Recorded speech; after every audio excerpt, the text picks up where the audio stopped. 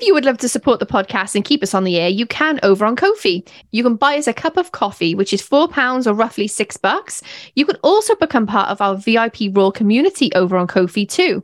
That means you get a Zoom call with Rachel and I per month, and also have a exclusive Facebook group where you can come on over and talk with us about all things royal every single day.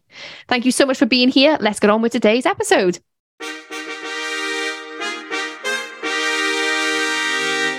Grand fanfare welcome to our podcast, Keeping Up with the Windsors, dedicated to the royal family. Each episode will be crowned to the rafters with opinions, news and commentary on the comings and goings of the family of Windsor. With your hosts and royal fangirls, Rachel Andrews and Michelle Thole. So grab yourself a cuppa, straighten up your tiara, shine your knighthood, round up your corgis, and let's keep up with the Windsors.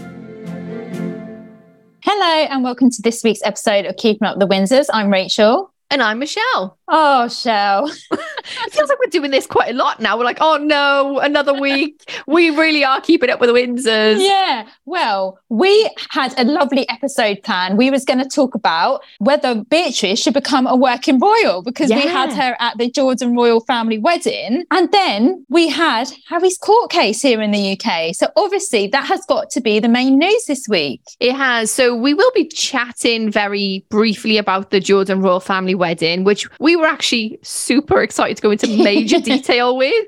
But, you know, Prince Harry is in London and it's an important topic to talk about today. So stay tuned. How are you doing, Rach? It seems like me and you are quite busy at the moment. We're very busy. I think we're like the royals. We're getting it all in now before the summer. Before the summer, I know. So why don't we just go really quickly into the royal roundup and give you, royal community, the biggest chunk of royal news this week.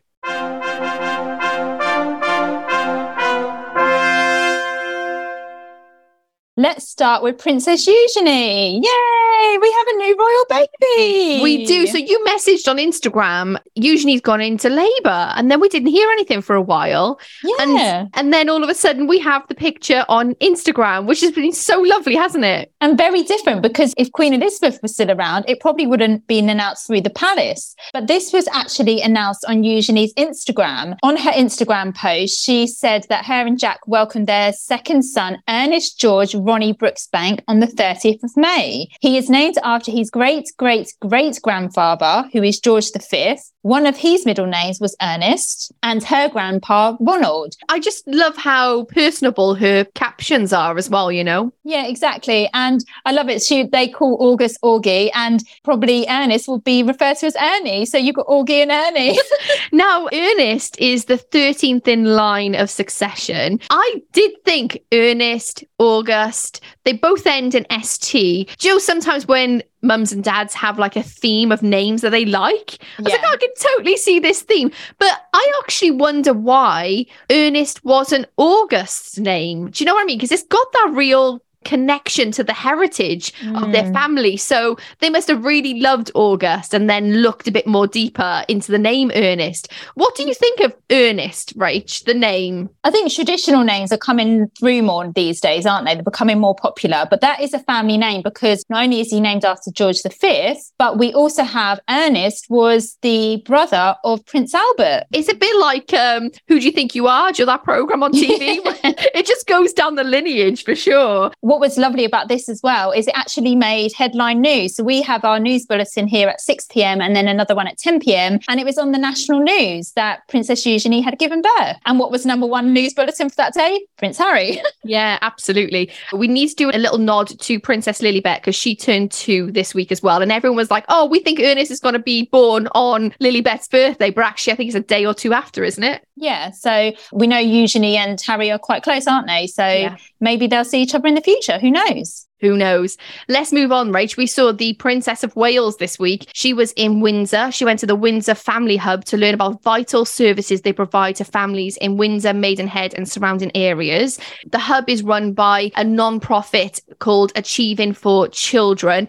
And I just love the fact that they do loads of different courses for parents to come and help with the start of their baby's life. So Catherine walked in and they were having a baby massage session, and it was just so cute. And you could just tell, and I'm sure you know this, but Catherine's in her element when she's around children. Oh, absolutely. Absolute element. She also went into a stress management class that was given to parents. And what was lovely was she was talking to the group and she asked them, have you made friends? Have you all come together? Do you know each other well? And you can tell from these family hubs grows long-term friendships within the community. They're doing vital work there. It was great to see her. And right, she actually went to the Belden family's house and had a picture with them. I mean, could you imagine? Could you imagine? And the mum was wearing slippers. I love it. Pink fluffy slippers, like she is representing. I love this. Exactly. I bet she scrubbed every inch of her house before Catherine came round. Well, it did look spotless, though, her house, didn't it? And the kids look so happy, like, oh, we got a princess in our house. I'll tell you what, that picture, that's a framer. They have to get that framed, right? Oh, I mean, come on. It had to have been done by CJ, so of course. I think it was by CJ, you know. Was it? Yeah. We did see the Duke of Edinburgh out. We've seen the Duke of Kent make the socials, but we're not going to be touching on any of those today. We're heading straight into the Jordan royal family's wedding, Rach. Oh my God, what an event. Oh my goodness. This was like our Super Bowl, wasn't it? It wasn't it. And as a royal watcher within the royal community, it was so amazing to feel the energy on social. Everyone was so excited. And not just that, but all of the royal families, the European royal families, the worldwide royal families all came together for this one event. And all of the fandoms from different royal families were coming together. And it was like one big party. It was amazing. Yeah, it was amazing. And so this was the wedding of Crown Prince Hussein of Jordan to Rajwa Al Saif. Now, very sorry if I pronounced that incorrectly. What was surprising about this is we was not expecting William and Catherine. Normally at royal weddings, we have Sophie or Edward or Anne representing the British royal family. Yeah. I think there's that connection because we've seen over the years William and Hussein on a few engagements together, haven't we? So they obviously have some sort of relationship there. And Catherine has that connection to Jordan because she spent some of her childhood growing up there. Yeah, and guess what? Catherine's mum and dad, and was Pippa there as well? Pippa was there, yeah. Pippa and her husband, yeah. And everyone was just like freaking out on socials. But again, they lived in Jordan. And I'm sure through the friendship that Prince William has with the Jordan royal family, that really has solidified that connection. And remember, they weren't just in the reception in the evening. They got invited to the actual main event. And what a main event it was. Wow. But not just William and Catherine, the shocker, Beatrice, Princess Beatrice and Edo. OMG. Which you flipped out when you found this out, didn't you? Well, I was watching the arrivals and there was a news channel over on YouTube that I was watching the live feed. So I saw William and Catherine and obviously everyone was amazed at what Catherine was wearing and that she was wearing a Lebanese designer. I was just like, wow, what a look this was. Oh my gosh. Honestly, Catherine, there's not a bad outfit. I swear there's not a bad time of her looking anything less than what she does. Yeah, but Rach, there was an account on Twitter that was showing what the Princess of Wales was wearing and then that on the catwalk. And no disrespect to any supermodels, but she wore that dress better than the supermodel. That is Catherine's elixir, isn't it? She has that supermodel frame that anything that she wears looks absolutely incredible on her, regardless of whether it's our style or not. I think like that high neck, it was just picture perfect. And not just that, but the one thing that got me straight away was her hair. Oh my gosh, those Hollywood waves. Yeah, but have you ever seen those? And I am not comparing Catherine to a dog or a horse, but have you seen those pictures of horses that are like golden? Or those Afghans that have got like really amazing hair? Yeah. Like, it was like showstopper. And this, I think, is probably one of the best hair looks I've seen on Catherine. She looked absolutely incredible. She's wearing quite a few pinks at the moment, isn't she? But I think this, for me, was such a knockout look. And again, we have to say, you can't get knockout without having someone by your side in a great tailored suit. And William looked amazing. Yeah, he did.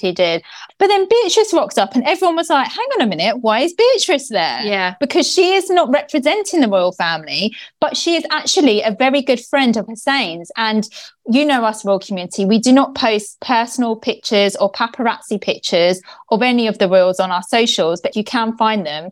Beatrice and Hussein have actually been on holidays together, like with groups of their friends. So they do know each other. Yeah. I want to give a shout out to my girl, Beatrice. You know, I love her. But she was representing as well in Needle and Thread, which is a high-end high street brand, isn't it? It is, but I am going to say, and I'm going to say it, and Rachel's going to shake her head, I wasn't a fan of what Beatrice was wearing. Oh, no, I loved it. I loved it. Not for me. Not for me. Not that black with that blue, not the bow in the hair. No, not for me. Oh, see, I'm complete opposite. I was living for the bow. I thought the black really broke it up. I absolutely loved it. But as we always say, Shell, our styles are very different. They are very different. But I think we both agree Catherine looked amazing. What I really enjoyed about this wedding was it was very short.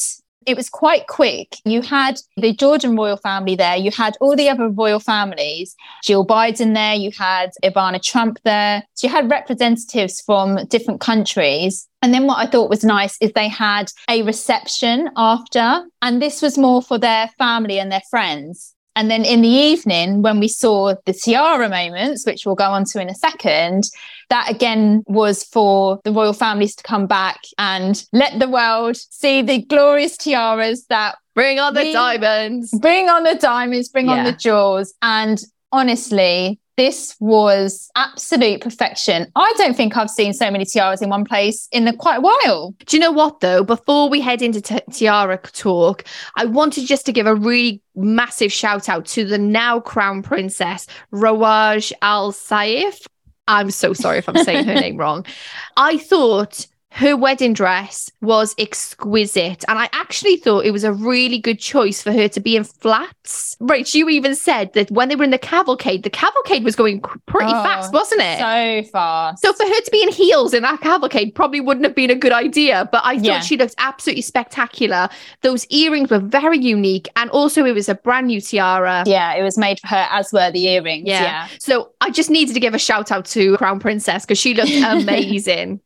Another thing I wanted to mention was after the ceremony, they were greeting all the guests, and a lot of people were saying, how comes they're not bowing to these kings and queens, which normally, you know, if Catherine sees a king or a queen, she will curtsy, William will bow. Yeah. And I was actually speaking to one of my friends who is Muslim. She said that it is against their religious beliefs to bow to anyone except to Allah, because a lot of people were wondering why that wasn't happening. And I think the thing with bowing and curtsying, it's not a requirement. No. Like if we saw them on the street show, we wouldn't curtsy, or obviously we'd freak out. But we didn't curtsy the king when we saw him. No, it just never even entered my head. But I think more in an official capacity, absolutely, but not in the capacity we met him. No, it was very informal. No. It's not like that these days, is it? It's more relaxed. And a lot of people were saying William didn't bow, and he did bow. If you go back and you look on our Instagram, we've got a reel of when they came in and they met the King and Queen of Jordan. He did bow his head and Catherine curtsied. So, yeah, I just wanted to add that little point in. Also, Rach, didn't William hurry the Princess of Wales along a little bit while she was... Oh, what, you mean chop, chop? Chop, chop. It was like, you know, you've had your time, let's move on. Well, again, it's one of those things, isn't it? Like you said, like you only have a few seconds really to have that conversation. It's like afterwards we can have a more in-depth conversation. There was a line of people waiting, so chop chop. Chop chop, let's go. Okay, let's get on to tiaras then. Oh my goodness, Shell, I am so bored of the Lovers Not Tiara at this point. I'm so bored. They have so many tiaras in their collection. I was saying to one of our friends, Greg, if that's the case, if this is all we're going to see is her wearing the Lotus tiara and the Lovers Not tiara, put the other tiaras in a museum when they're not wearing them so other people can enjoy them. Oh, I couldn't agree with you more. Put it on display, get some money for the Royal Collection Trust. I'm 100% with you, Rach. I was so disappointed. And also, I remember, gosh, maybe 6 months ago when Catherine was in the red number. And then I said that she looked like a beauty queen. She had that beauty queen pageant look again. And I was like, oh no, I just can't deal. I can't deal. And another Jenny Packer. I'm like, okay, she looked amazing. But it was like, we've seen this so many times. And that Jenny Packer dress she's worn before, but in a different colours. I know. And I love the green one. But this was like, is it champagne? Is it like a dusky pink? I'm just fed up now. Just move on. And then Beatrice comes in. And I swear the York tiara was not on my bingo card list. It just was not there. I put on our Instagram, maybe Uncle Charles has opened the vault for Beatrice. Like, which one is she going to wear? And then she rocks up wearing the York tiara, which we haven't seen in over 2 decades. Yeah. Last worn by Sarah, Duchess of York, in 2001. Yeah, absolutely. It was a massive surprise, wasn't it? And it was really funny, Royal Community. Rachel went out for dinner and I'd seen the pictures and I didn't tell her about the tiara because I wanted her to have her because I just text Rachel over WhatsApp. I was like, the lover's knot, we've seen it again. But I didn't say anything about Beatrice. And then you just flipped out. You loved it. I freaked out. I voice messaged Michelle and I was like, I don't even care what Catherine's wearing at this point. I'm just loving Beatrice at this moment. And so many people were saying that's the best that Beatrice has looked. I think this was the moment when people were like, when is this woman going to become a working royal? Yeah. I mean, when are they all going to become working royals, Rach? That's what I have to say. Well, yeah, exactly. She's Princess Beatrice and this look really embodied that. She looked like a princess. I also think it's probably because we haven't seen her in that capacity since probably her wedding with the fringe tiara and how beautiful she looked on her wedding day. But unfortunately, that was during COVID and we've never really had that moment with her where she stepped into her title and actually represented in that way. There was a bit of a near fashion faux pas because there was a wedding guest in the daytime that was wearing the same dress that Beatrice was wearing in the reception. So that would have been just like, oh my goodness me. Yeah. I was a bit disappointed that we didn't get a photo of Beatrice Edo with William and Catherine or Catherine and Beatrice together. Yeah. We only had 2 official photos of Beatrice. None of them were inside the event, but there were quite a few of Catherine. And what was really interesting is on the Jordan royal family socials after the day, they had posted a reel. And really, the only non-Jordan royal family members that made their socials were William and Catherine. They're the ones everyone wants to see. They're worldwide, aren't they? Everyone knows the British royal family. Knows. Yeah. I just want to say that I wasn't a fan of Beatrice's dress. I didn't like the whole, how do I want to put it, the boob hammock look on the front. Not a massive fan of that, thanks. It was Reem Acra. Not a fan. Passing on that one. Do you know what, Shell? And I hate to say this because she was the bride, but that second wedding dress. Oh, it was bad. It was awful. And I hate to say that because it was her wedding day. But who told that lady that was a good look? I'm sorry, but you've gone from this really elegant, statuesque look on your ceremony to this. No. I thought the same thing. Her first look was so spot on. It allowed her natural beauty to shine. I feel the second look became a fashion statement rather than a lovely dress. Do you know what I mean? Yeah, exactly. But I think it was just like we said, we love a tiara moment. We're always going to love a diamond moment. It was just great to see so many of the royals representing in their tiaras. Yeah. We've spoken about her many times on the podcast now. Crown Princess Mary of Denmark, she just never disappoints, does she? Well, I loved her evening look. I wasn't a fan of her day look, but I loved her evening look. It was great to see everyone together and anyone with a hot pink dress, I was there for. Anyone with a hot pink dress was there. You're going for your Barbie call moment, right? Yes, absolutely. Yes, bring it on. I tell you who, Rach, I've always said it. Maybe it's because she really fit in with my style, but Zara is hitting some looks. She really is hitting some looks. I'm loving everything that she's been wearing recently. But anyway, that's a bit of a detour to the wedding. That wasn't anything royal wedding related. She just wanted to speak about Zara. I was like, where's she going with this? Zara wasn't there. I've got to get a Royal Hobnob girl in there somewhere. I got to. Zara for the win. God. Zara for the win. Talking of the Royal Hobnob, before we move on, Shell, she's been in Canada again. She's been in Canada a lot lately. Oh, yeah, but somebody needs to. Do you know what I mean? It is a Commonwealth country. Get over there. They're our head of state. Charles, what are you doing? Go on a tour somewhere. Talking of the king, he's been in Romania, hasn't he, for a few days? He does this trip every single year. And what I've loved about seeing this is the people's reaction to him. Because he goes every year, he obviously knows people now, and the crowds are coming out and giving him flowers. He was even kissing people on the cheeks. You don't get that over here. Where does our kiss? Oh, yeah, but you know what I love? The fact that Queen Camilla has had a rest this week. Yes, she has had a rest, yeah. Well, she's got to, because we've heard that at the Royal Reading Room, the festival, she's going to be acting. She's going to be in the Jane Austen section.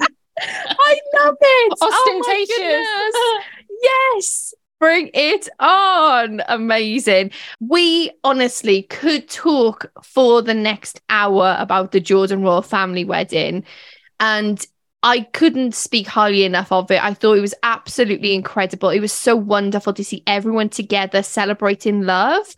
It was a lovely turnout. And also, what a spectacular location. Their wedding location was just so Instagrammable and still royal. Do you know what I mean? Yes, yeah, exactly. And I loved how they shot everyone walk into their seats. It was really cinematic, wasn't it? It was, yeah. I felt, you know, when you go to the Oscars and they have like that slow cam thing? I thought they were going to do one of those slow cams. I'd be there for it with the Afghan hound hair of Catherine moving back and forth. Oh, brilliant. I love it. But now, Royal community, we have to talk about Harry's court case, because, as we said, this is the biggest royal news since Spare came out, really, which was only a few months ago. Exactly. So why don't we head into the royal news for this week?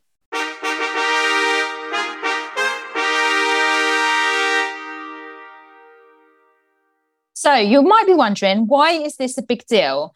Harry is the first royal in 132 years to give evidence in court. In 1891, King Edward VII, then Prince of Wales, gave evidence in what was known as the Royal Baccarat scandal, where he had played an illegal card game where one of the players sued his peers unsuccessfully for slander after he was accused of cheating. This is such a big deal because we never see royals on the stage like this. As we say, it's unheard of. It's unheard of. It's unprecedented that this hasn't happened in our lifetime anyway. So in a civil case heard at the High Court in London, Prince Harry accuses Mirror Group newspapers, which we will be calling MGN throughout the rest of this podcast, of using unlawful methods to get stories, including phone hacking. If Harry and the other claimants win, this means that the judge will use it to set the amount of money MGN could pay in other cases from other celebrities. Now, MGN have previously admitted to phone hacking and have paid certain cases, and that's where we're at. This case relates to 33 articles published between 1996 and 2010. Asked why those articles in particular, Harry said they showed the most obvious elements of intrusive, unlawful activity. So this court case started on Monday, and Harry was actually criticised by one of the UK's top judges, saying he was a little surprised at Harry's absence after missing the first day of the historic case. Which is quite surprising, isn't it? Because we heard that he'd flown in after Princess Lilibet's birthday, and then he didn't show up at court the next day. When Harry was in court on the Tuesday, David Sherborne, Harry's lawyer, told the court he would be first addressed as His Royal Highness, and then he prefers to be referred to as Prince Harry. This is something I want to have a chat with you about right now. Why are we calling him Prince Harry? Doesn't he go by the Duke of Sussex? Duke of Sussex, yeah. I'm so confused. And he doesn't hold a HRH title anymore. No, but the thing is, right, he actually does. He just doesn't. Do you know what I mean? So he's not allowed to use HRH in front of his Prince Harry title. Yeah, he's not allowed to use it to monetize it. Yeah. But on his birth certificate, he still is HRH. You know, if he's writing his name, he could write His Royal Highness. Yeah. But do you see what I mean? In a courtroom, I'm sure he has to use his official name. But wouldn't it be the Duke of Sussex? This is what I'm really confused about. Why is it Prince Harry? What's higher, a duke or a prince? It's a prince, right? It's a prince, but his title that he's known as is the Duke of Sussex. There was a witness statement that Harry's put forward, which is over 50 pages long, and this is referred to in the questioning throughout. At the start, Harry said that his voicemails would include incredibly private and sensitive information about my relationships. And he said the tabloid's attention meant he became paranoid and couldn't trust anyone. An awful feeling at such a young age. Yeah. So let's talk about some of the key points that were made on Tuesday. So he claims that he was first hacked in 1996. The court heard that he didn't have a mobile phone until 1998. MGM's lawyer, Andrew Green, argues Harry's phone could not have been hacked when one of the articles was published because he didn't have a mobile phone at the time. There was also an article surrounding his 18th birthday providing personal information about him. The court heard about an interview Harry gave for his 18th birthday. Now, this information was published by another news source, which MGM used the same information for, which Harry then admitted, yes, I see the similarities in the story. So again, the lawyer is going back and forth saying, you're saying this is MGM, but actually there was a story that came out a week before. Harry then says that the stories had an effect on his mother, Princess Diana, and her reaction to me as a son. He blamed the tabloids for inciting hatred and casting him as a thicko and a playboy. He told the court reports of a pub lunch with friends, which caused him distress because he was hoping to have a private birthday lunch and somehow a photographer found me. And he revealed that he was extremely worried at the prospect of being expelled from Eton following reports in the tabloid press that he was using drugs. Harry, throughout this, tried to ask questions to the lawyer of MGN, and Andrew Green says, I'm here to cross-examine you. I'm afraid that's the way this works, Prince Harry. This is after he queried whether he'd written his own witness statement. So let's talk about a few of the things that came out from this witness statement. Harry's talking about his relationships, and he said, I can remember that at least one of my girlfriends told me she was warned off me by her parents, saying, is it really worth all the aggravations? Our relationship ended shortly after. I remember finding it very hard to trust anyone, which led to bouts of depression and paranoia. Of course, now that we know that this information was invariably obtained by unlawful means, these friendships were lost entirely unnecessarily, which is a matter of huge regret for me. I can understand this. As a teenager growing up, if you're reading stories about you constantly in the press, you don't trust anyone. You're thinking, well, who's leaking all this information, right? But the thing is, if then your friend groups are reading tabloids, even though you've asked them not to, or they hear it from their family or their friends, then they're going to have a preconceived notion about who you are, because the papers are right, aren't they? People don't realize that they could possibly be making things up, or but possibly be finding this information out through unlawful means. As we know, these are all alleged. At the moment, the ruling hasn't happened yet, so we can't really say yes or no. Some of the other stories that he touched upon was rumours that James Hewitt was his father. He said numerous newspaper reports had reported a rumour that my biological father was James Hewitt, a man my mother had a relationship with after I was born. And this is really interesting because Charles and Camilla, they're always vilified, aren't they? Because they had an affair and Diana's seen as the victim. But Diana had affairs as well. It wasn't just one-sided. He said, at the time of this article and others similar to it, I wasn't actually aware that my mother hadn't met Major Hewitt until after I was born. I've always heard people refer to my mother as paranoid, but she wasn't. She was fearful of what was actually happening to her. And now I know that I was the same. Yeah, and do you know what's very interesting? It's like that film Inception with Leonardo DiCaprio, the Christopher Nolan film. If an idea gets embedded, it's very hard to take that out of somebody's mind.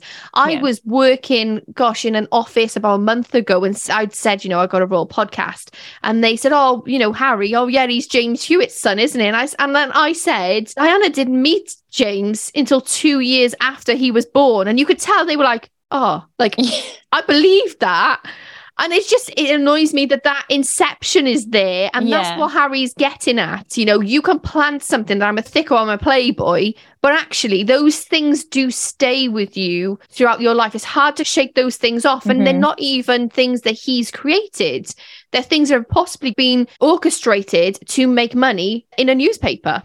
Yeah. And I think it's always the red hair, because James Hewitt had red hair and Harry has. And it's like nobody in the royal family has red hair. Have you seen Diana's side of the family? Yeah. Have you seen a young Prince Philip? He looks very similar to Harry. Right? I know. Yeah. It's absolutely ridiculous. Yeah. He also revealed classmates at Eton called him now, excuse me if you've got young children, maybe close their ears for this, a pussy, and a sick note after articles were published about him obtaining injuries while playing rugby at school. This particular article he mentions was Rugger Off Harry, published in 2001. And he said, I suffered injuries just like everyone else that was playing a lot of sport at school, but it was only my injuries that were being splashed across national newspapers. Nobody else in my class was enjoying this treatment. I wasn't reading these stories, but others at school were, and I was treated differently as a result.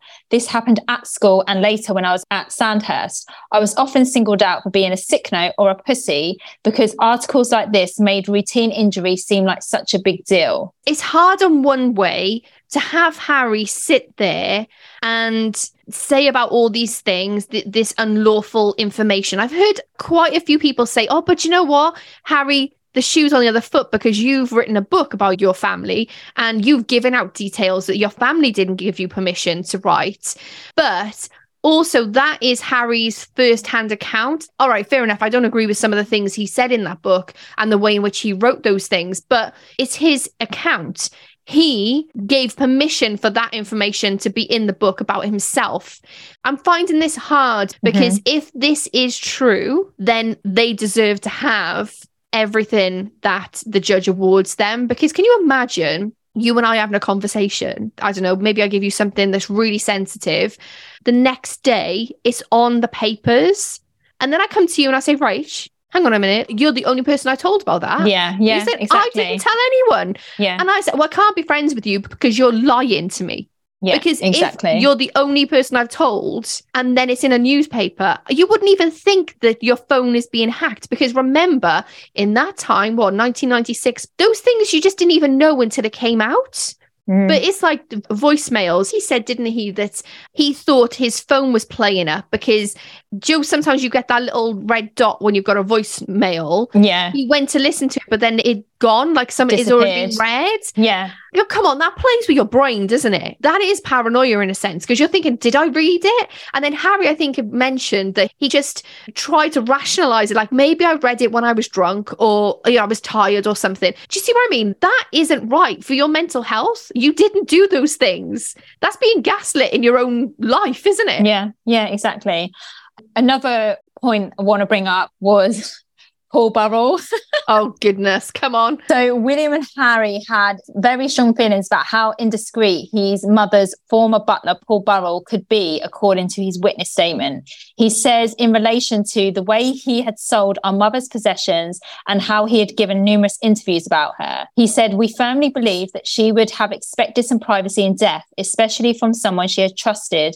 And we were so upset at the way he was behaving. I didn't want to hear his reasons for it. In an article published by The People in December 2003, Harry is reported as referring to Burrell as a two-faced shit. And he says, I also would have used the phrase two-faced shit as it is reported and believe this could be lifted directly from a voicemail I had left. So this is a voicemail between him and William. Yeah. Now, this is where it gets interesting, Shell, because you mentioned Spare earlier. MGM's lawyer referred to an excerpt of his memoir, Spare, in which he described how he would have wanted a meeting with Paul Burrell. And MGM's lawyer says, there's no suggestion here that you were firmly against the meeting. Harry says, no, because I wrote that when I was 38 years old. In this story, I was 18. And the lawyer says, that's not the point, and asks whether his witness statement or his recollection in Spare is the correct one. To which Harry says that he can't remember what he would have wanted at the time. Obviously, Spare was have to be brought up. Like you said, it's Harry's own word. That's Harry's story. Yeah. The lawyer's saying that's contradicting what you're saying. You're saying one thing in this story, in this memoir, and you're saying another thing in your witness statement. So which one is the correct version?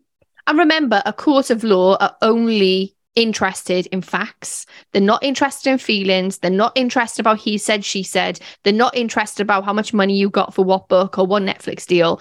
They're talking about hardcore facts. Which is it? So I think this really did get Harry on the ropes a little bit. Harry was also asked about Palace cooperation on a News of the World story. MGM's lawyer Andrew Green talks about an article headline, Child shocked by how often Harry uses cannabis. Now, the article says Charles was very calm. He didn't confront Harry aggressively, but asked him to tell the truth, although Charles didn't scream and shout at Harry. And then MGM's lawyer says there is a reference to a senior royal aide to Charles and asks whether the palace cooperated with the News of the World story. Harry says he has talked extensively about how the story came about, including what he was aware of at the time and what he would later become aware of. Asked again whether the palace collaborated with the newspaper, Harry says there was one individual. Is it the bee, the wasp, or the fly? I know. It's one thing that we have to accept as a royal community. The fact that the institution, from what we hear from Harry, have colluded with the royal rota in order to be favourable. Otherwise, the monarchy doesn't get in the papers and doesn't stay in the zeitgeist of the culture. So it's understandable for the success of the institution for it to be favourable or seen favourably by the tabloids. Yeah, exactly. What I found really interesting as well is there was an article published about his phone being stolen in Lesotho. Harry said, I knew it was likely the British press, including the defendant, MGM, would know where I was, as they always did. He says he wasn't worried about messages or voicemails being made public, as the institution could wipe his phone remotely. What? Wow. That's some MI5 stuff, isn't it? Some MI5. This reminds me of that scene in The Crown when Princess Margaret's trying to get the Queen on the phone and she has to go through about 10 people. 10 people. Yeah. There's someone listening at the palace going, hang on a minute, we need to delete everything that's on the server. Get rid of it. Wow. Could you imagine that, though? Can you imagine that your life is so finely scrutinized? And I don't mean this now as in tabloids. I mean this as in Harry in his own life, that your phone isn't your own. He doesn't own anything. Everything comes from the institution. Because he said he's never been the named account holder and has almost never received a phone bill. As far as I'm aware, this was all dealt with by the institution, presumably for security purposes, although that now seems rather ironic. Yeah. Wow. We can only imagine what it's like. But that is just so intense, isn't it? It's so intense. So to finish off day one, Andrew Green for MGM asks Harry whether he is just reading out something that has been drafted by your solicitors for you, which refers to his witness statement. Because what was interesting about this witness statement is you have to detail who you're referring to. So, of course, it has my mother, Diana, Princess of Wales, my brother, the Prince of Wales. But then it said, His Royal Highness, the King. And it was like, hang on a minute, Harry's been a royal all his life. Surely he would know that the king is not referred to as His Royal Highness. He's referred to as His Majesty the King. Yeah. So who was proofreading this beforehand? And I think that's what the lawyer was getting at. He's telling the story to a legal team because then the legal team are writing it down and using legal jargon and making it sound appropriate and better. It's like having a ghostwriter, right? Yeah, well, exactly. It's fair, Yeah. So that was day one. Then because questioning ran over, we then go on to Wednesday, day two. So the main points was Harry's being questioned about his relationship with Chelsea Davy. And what I found really interesting about this is he said, this is a past girlfriend who now has her own family, and this process is as distressing for her as it is for me. So obviously all of this information about their relationship is being read out yet again. It's being played out by the tabloids years later. Yeah. And like you said, she's got her own, I'm not sure if she's married to the person that she has a family with, but she's got her children. Yeah. And this is all being brought up. And remember, she's been through the mill with being a former girlfriend of Prince Harry already. She seems like a lovely person from everything I've read and seen about her. And I just wish her the best. I really hope that this is like the last bit now. And then hopefully it's done for her sake and for Prince Harry's sake as well. This is really stressful. Harry told the court how he had first decided to launch a claim against MGM after bumping into his barrister, David Sherburn, on holiday in France. You're just having this conversation. Do you know that you can sue MGM for damages? He's like one of those people. Did you have an injury at work? Do you have that bit on telly? Do you have a claim? He said, I think it was a discussion about how to find a way to stop the abuse and intrusion that was coming against me and my wife without relying on the institution's lawyers. And Mr. Green for MGM asked him whether Harry had been aware he had a claim against MGM before that conversation. And he said, not at all. He told the court he filed his claims against MGM and News Group at around the same time. Is this the point in which, can you remember in the Netflix documentary, remember when they said, oh, the legal team are dealing with it? And they said, no, they're handling. They said, no, actually, we're going to go and do this ourselves. Yeah. We've already found someone. Is this kind of this point in time? I presume so, because Meghan's not mentioned. It was only that section, because obviously what's going on now is not in relevance to what the case is about. Yeah. It's hard, isn't it, to fit in timeline wise with all these little pieces of the puzzle. So then Harry's lawyer, David Sherborne, asked him questions in the re-examination. And some of the key points were, again, about how journalists went to extreme lengths to cover up hacking. He claims that there was little call data available to the court as the MGM journalists were using burner phones at the time, which you remember back in the day, Shell. We didn't have phones like we do now. It was all, $9.99 phone. Nokia. Yeah, Nokia with a SIM card in it, playing Snake. I was just about to say playing Snake. Harry wasn't really cross-examined that much by his own lawyer, but he was asked if he believes he was speculating when he said unlawful information gathering took place for a story about him being banned from service in Afghanistan. Mm-hmm. And he said, no, I do not. He then returned to the judge and says, my lord, my whole life, the press has misled me, covered up their own wrongdoing. And to be sitting here in court, knowing the defence has the evidence in front of them and MGM lawyer Andrew Green saying I'm speculating, I'm not entirely sure what to say about that, which is really interesting because this is brought up several times, is that you're not really meant to talk directly to the judge. Yeah, you're not. I guess when you're pleading your case, you're going to try and do it in loads of different ways. I think I probably would have done the same thing if I was Prince Harry. Like, I'm telling the truth, I promise. Yeah. I got all this data. Yeah, like this is my one time to get my facts across, right? Yeah. Before Harry left the witness box, his lawyer said to him, you've been sat here in the witness box for over a day and a half. You've had to go through these articles and answer questions in a very public courtroom, knowing the media is watching. How has that made you feel? And he says, it's a lot. And then apparently the press reports that his voice appeared to break slightly as he was saying that. Well, Rach, have you ever done jury service? I've never. I remember you telling me about your time doing this. Oh, my goodness me. Being in court for that amount of time in that witness box is a lot. I think even my voice would shake after that. Are we going to be hearing any more from Harry this week, Rach? No, that's it from Harry. He's given all of his evidence. He said what he has to say. Mm-hmm. I think what's been interesting is phone hacking. It's definitely been going on, right? Mm-hmm. Because MGN have paid in the past. Yeah. But it's whether the judge rules that it was particular to these stories and if Harry and his lawyers have brought enough evidence to support these claims. And also, Rach, my question to you is, do you think he should have settled out of court? Do you think this was the right move for him to actually be in the witness box and to give a testimony? I think it's quite brave for him to do what he's done. I think it's taken him a lot of guts to do this. And I feel like he feels that he needs to hold, like you said, these people accountable for what they've done. Do I think he would have settled out of court for an easier life? Probably yes, but I don't think that's what he wanted. I think he wanted these people to be made accountable. I also think, though, it was like a stick a finger up to the institution as well. Like, you didn't look after me. I'm looking after myself. And I agree with you. I think it was so brave of him to do this. And also the other claimants, really brave. And it's the right thing to do. I personally would have done what Prince Harry did. I would just be like, I'm taking this all the way. I've got the money. I'm going to get my day in court.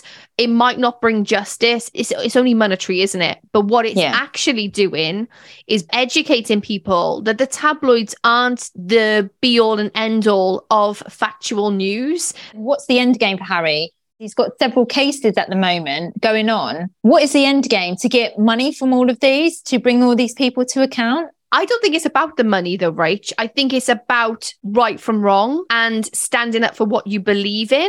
But at what cost, Shell? At what cost? Let's put it this way. You're going up against massive conglomerates. So for him to do that is so courageous. But again, if you've got a book to sell or if you've got something to push that you need money for, they could possibly go against you. Yeah, that's exactly what's happened with Spare. He's written Spare and this has been used as a piece of evidence in what he's saying in court. Hence the reason why, and throughout the whole of Spare, the king is written to have said, don't listen to him, my boy. Don't give them ammunition. Just be quiet. Don't say anything. And you can see why now King Charles, who has been vilified in the press throughout this whole of his life, has that opinion.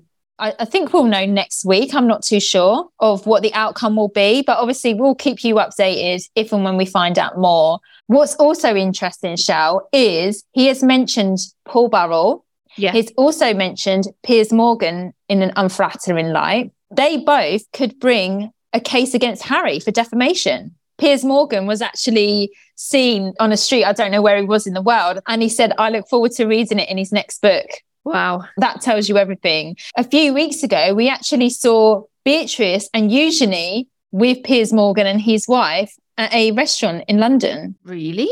Yeah, they're friends. I haven't heard this. They're friends, Shell. With Piers Morgan? Piers Morgan, they're friends. No way. Yes. Are you kidding me? More community, go and look up Beatrice and Piers Morgan. Shall do it right now. Look it up. Oh, and I never knew this because there's a bit of history, isn't there, with Piers Morgan, with Harry and Meghan, and with Diana as well. And this is being brought up in this court case. Because Piers Morgan was editor of News of the World and Daily Mirror, the newspapers that Harry's bringing this legal case against. It's just blowing my mind, isn't it? I can't believe you didn't know that. I did not know. Well, I would never assume it. Hang on, more community. I'm showing Michelle a photo right now. Oh my goodness me, they're like pissing and laughing. I don't get this. And also, we've heard that Meghan had sent a letter allegedly to the CEO of ITV, I think it was, to get him fired. And then we got fired from Good Morning Britain, wasn't it? Good Morning Britain for speaking out against Meghan, yeah. Yeah. I mean, this is blowing my tiny mind, Rachel. Hang on a minute. You think you know everything and then you find out another little bit of information. What is going on? Oh, God. Well, community, let us know your thoughts on this court case. Have you been following it? Is this news to you? Do you think Harry should be rewarded the monetary value? Do you think he should win his trial? Let us know over on Keeping Up the Windsors Pod over on Instagram, or email us at keepingupthewindsorspod@gmail.com. We would love it if you would share our podcast with anyone else you know who loves the Royals just as much as we do. And also head on over to Spotify, Apple Podcasts or Podbean, where you can favourite, like, or leave us a comment about the podcast. And also on Spotify, we have polls and questions that we ask every week. So come on over and get involved there too. You can also follow us on YouTube, Keeping Up the Windsors, where we have lots of vlogs, especially from the coronation and the Platinum Jubilee. Amazing stuff. Oh yeah, do you know what, Rach? It was a year since the Platinum Jubilee. It feels like yesterday. I can't believe that's been a year already. Oh, as we always say, Royal Community, when something big like this happens, hold on to your hats. We'll keep you updated. Yes. Thank you so much for listening to this week's episode. We will see you next week on Keeping Up with the Windsors.